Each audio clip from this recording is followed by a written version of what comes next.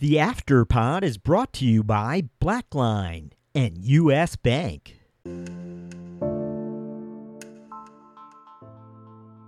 Hello, Thought Leader listeners, and welcome to another Afterpod episode where we offer you a little something extra by featuring a different finance leader responding to one of our favorite questions.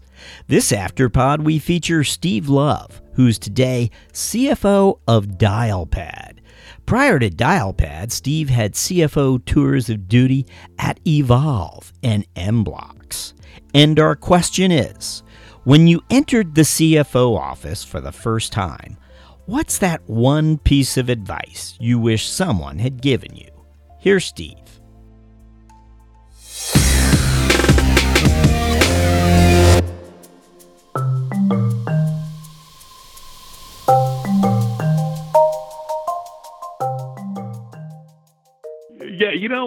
I'd say it's don't let the urgent overtake the important.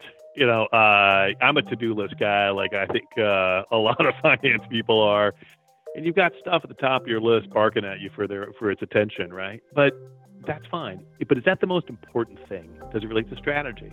Does it relate to making sure operations are synced with that strategy? Is it something that's helping drive valuation? Now, you can't always just focus on the most important and the sexiest, the most interesting, but make sure you're prioritizing those things consistently. I think I fell into a trap when I was, at EY. I loved it, but I took on too much, and I think I had pride in working so many hours. I was always in the very top tier of hours worked. But is that the best thing, to do? Probably not. I think dial it back a bit, still be a good team player, still volunteer when they need help, but make sure that you really crush the most important items.